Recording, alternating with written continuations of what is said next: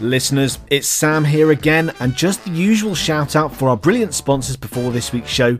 Paces Ahead have courses for the start of 2024, and listeners, here's a possible sweetener for you. I will be there at their first course of 2024. That's the 16th to the 19th of January. Please do come along and say hi if you catch me. It would be great to meet some of you if you're there. But there is also a course the following week from the 20th to the 23rd of January for those of you sitting in the first diet of 2024. Not only that, but they also have courses lined up for May as well. The 20th to the 23rd of May and the 28th to the 31st of May. I highly recommend booking on early to avoid disappointment. They very regularly get oversubscribed. If you can't make a course though, Pass Test have got you covered with their market-leading online revision PACES resource. I think most PACES sitters would agree this is more or less essential to have to complement your ward-based preparation. So to get access, just click any of the links in the show notes labelled Pass Test. But enough on that for now, let's get started on this week's episode.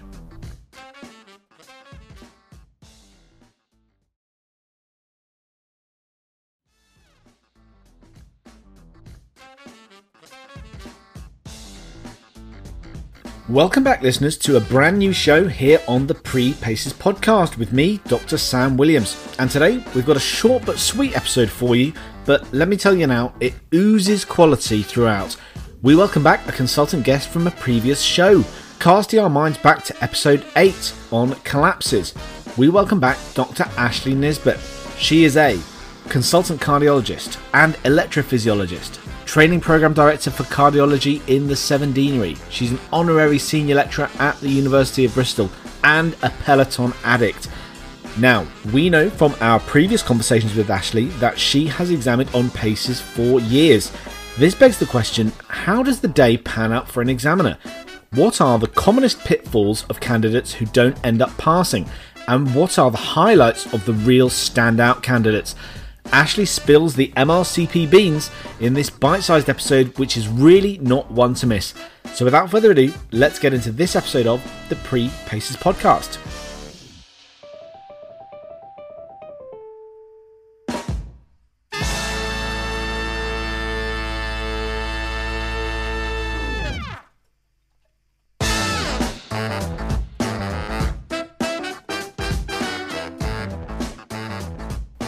Welcome to another episode of the Pre-Paces podcast. I'm your host, Dr. Sam Williams, and we are delighted to welcome back Dr. Ashley Nisbet, consultant cardiologist at the Bristol Heart Institute. Ashley, thanks for joining us again.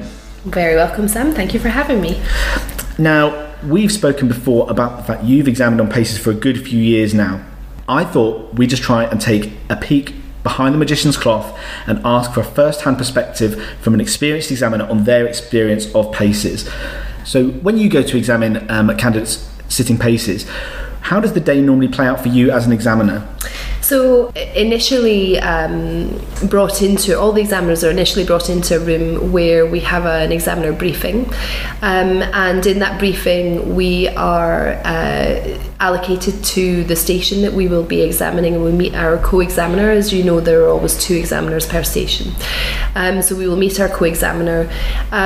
We will have a conversation about how the day is going to go, and we will see the list of candidates that we're going to examine, and at that point, if we recognise the candidates or think that there's anyone that we've worked closely with that could reflect conflict of interest in terms of examining them, then that will be raised at that point, and we will then make the stand-in examiner aware. So the host examiner will then often stand in if necessary in that circumstance.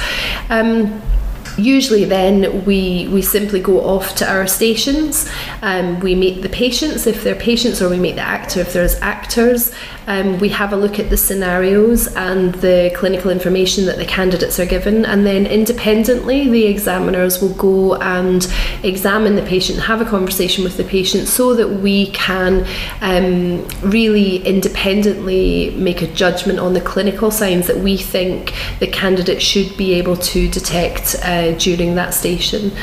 The 2 examiners per station will then come together and calibrate the station, which means that we will have a conversation about what we think are the expectations of the candidate, what will be necessary for them to detect in order to pass the station, what would be inadequate and would indicate failing the station, and what would be, markers of an outstanding score. So things that we wouldn't necessarily expect the candidate to say to pass, but if they did, elaborate to some extent, then that would get them the higher scores. So we then meet the candidates, and we examine the candidates as they come through in their cycles. There's very little room for breaks in between. We usually have a very short lunch break somewhere halfway through the day. When I've usually examined 3 cycles in a day, which is really a long day. So that can be quite tough, but it's definitely an enjoyable thing to do. So there's loads that I want to dig down deeper into. So you mentioned you will get put on a specific station, and is it true that you can't examine a station which is pertinent to your own specialty? Yeah, that's correct. I think that's really important, because I think that my expectations of what a candidate might detect in a cardiology station as a cardiologist will probably be a bit higher than perhaps another physicianly specialty might expect, and therefore I think that's the fairest way to examine it. I think that we can reassure candidates that these exams are very rigorously regulated. There is independent calibration of every station from each examiner. So we would not expect you to detect clinical signs that we can't hear ourselves. But we also would like to say that it's really important not to make things up. Don't say that clinical signs are there that are not there, because that again is something that we will have checked before. If we can hear a murmur or hear the findings in the chest or feel the lump in the abdomen or the liver edge, we will have examined the patient before you, so those things are definitely important. And you mentioned about the fact that examining 3 cycles in a day, which is going to be at least 6 or 7, 8 candidates per examination.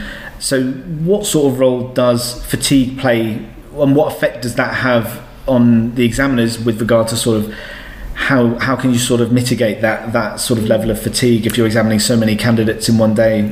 Yeah, so we alternate. So there's 2 examiners per station, and so for each candidate that comes through, we alternate which examiner is actually taking the lead in that station. So although both of us will score the candidate, one person will be really focusing on the candidate's performance, and the other will be providing the sort of timing cues. So with that in mind, then you do get an opportunity to sort of sit back a bit for some of the time. There are also, we have coffee break in the afternoon, we have a brief lunch break in the middle of the day, and I think because each candidate comes in, it's a fresh candidate, it's a fresh approach, that it doesn't really feel like a drag. It feels like each time you do something, you're doing something different. But also, if you are examining multiple cycles in the day, then you won't examine the same station for each cycle. So you will rotate around a different station, at least 1 rotation a day, sometimes 2. And what do you think are the most common pitfalls for candidates who maybe don't pass the station in particular that you're examining? The main thing is not having a systematic approach to your case as you're presented it. I think if you start waffling, and particularly if you start waffling off down the wrong track, so if you, for example, if you miss the clinical signs and then start going off down the wrong route of investigation and management, then that, I'm afraid, is likely to fail you the station, even if for your clinical signs that you think you've detected. If you then get the wrong investigation and management, although it's the right thing for what you've said, it's actually the wrong thing for that station. So then it's very, very easy to completely fail it because you've detected or you've made the wrong diagnosis in the first place. So that's a major pitfall, and that's where I think a lot of good candidates fail, because they've just missed the thing that was the key to that station. And although they've got, you know, everything else right, the actual thing that they were supposed to, you know, detect in the first place, be it the murmur or be it the chest signs or the abdomen signs, if you get that wrong in the first place but then you go down the right track for your wrong answer, then I'm afraid you're not going to get the points. So that's very common. The other things are, particularly in the communication stations, just really being aware of the sort of non-verbal cues that are coming through from the history. I think those things are really important, and I think that it's definitely much more difficult for candidates in whom English isn't their first language. Those can be very challenging stations, and that's where candidates quite often fail. And if you do find that during their presentation of the case or other times when the candidates are communicating with you, how much help are you able to give them to try and sort of get them back on the road, off the beaten path? Are you able to help them a great amount with that? I'm afraid not. I'm afraid not. I think we can't really give guidance to the candidates. We're not supposed to, you know, say things like, yes, well done, good, you know, excellent, or yes, that's right.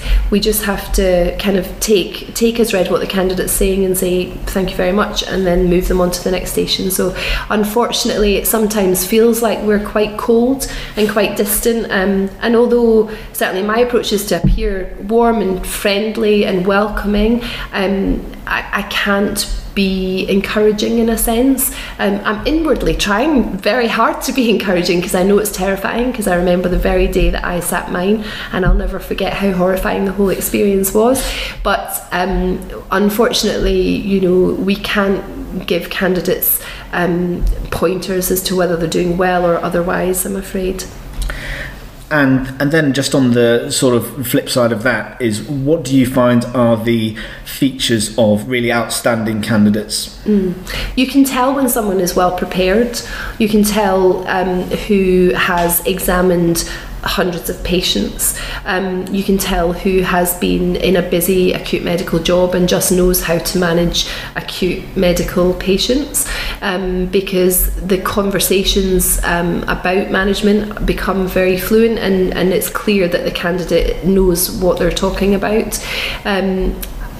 PACES is there to really make an assessment of you as a physician at the start of higher medical training, and we're not expecting you to be an expert, but we want a broad depth of knowledge of a lot of different systems, really, and if you are someone who has been an IMT trainee or a core medical trainee, and you've been there and you've seen the patients and you've done the preparation in terms of examining lots of patients, then that comes across very well in the exam.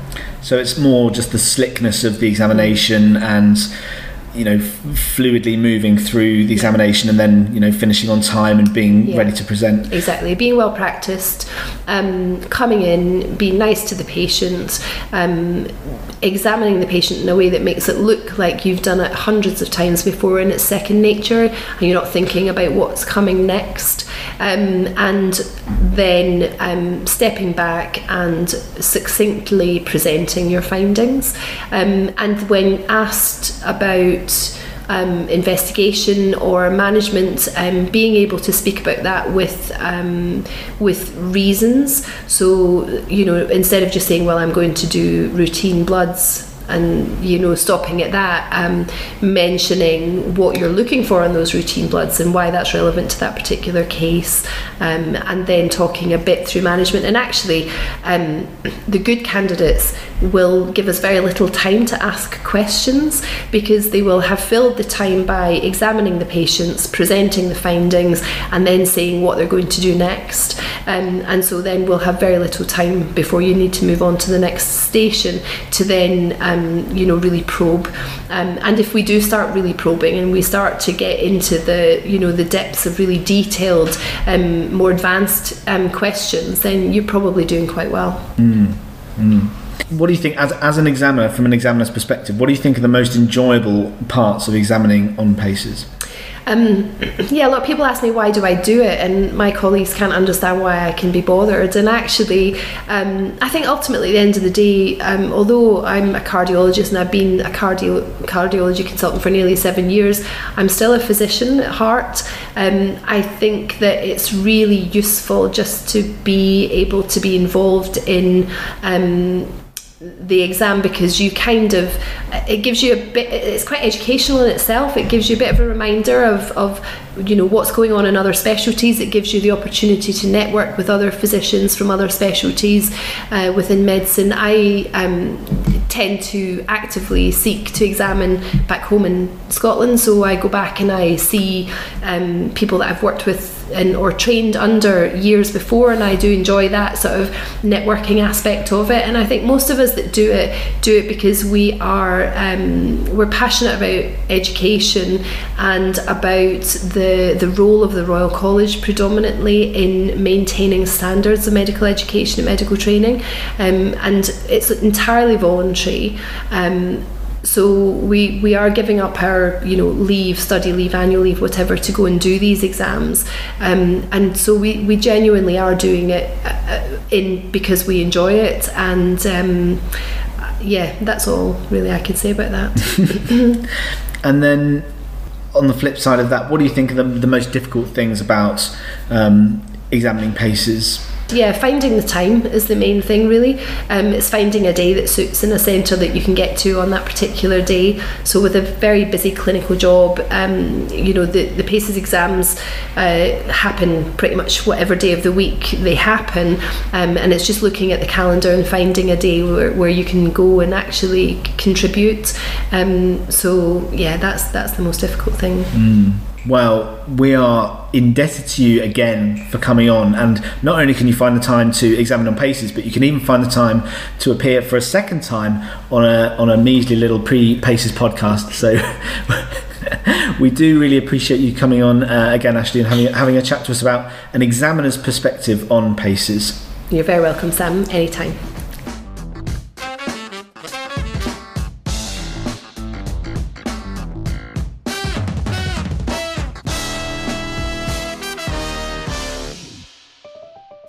There we have it, guys, the end of another episode of the Pre-PACEs podcast. Don't forget, we want to hear from you. What topics do you want us to cover? What would be helpful for you to hear about in the build-up to your exam? Or even better, if you know a friendly registrar or consultant who would be fantastic for the show, give us a shout, let us know, and we can see if they're willing to feature. Tweet us at Pre-PACEs Podcast or hit us up at prepacespodcast.com. Lastly, if you love the show and you want to support with a pay what you can donation, you can do that over at buymeacoffee.com/pre-PACEs podcast. Links for all of these are in the show notes as per usual. We love you all for listening. Thank you so much, and we will see you next time on the Pre-PACEs podcast.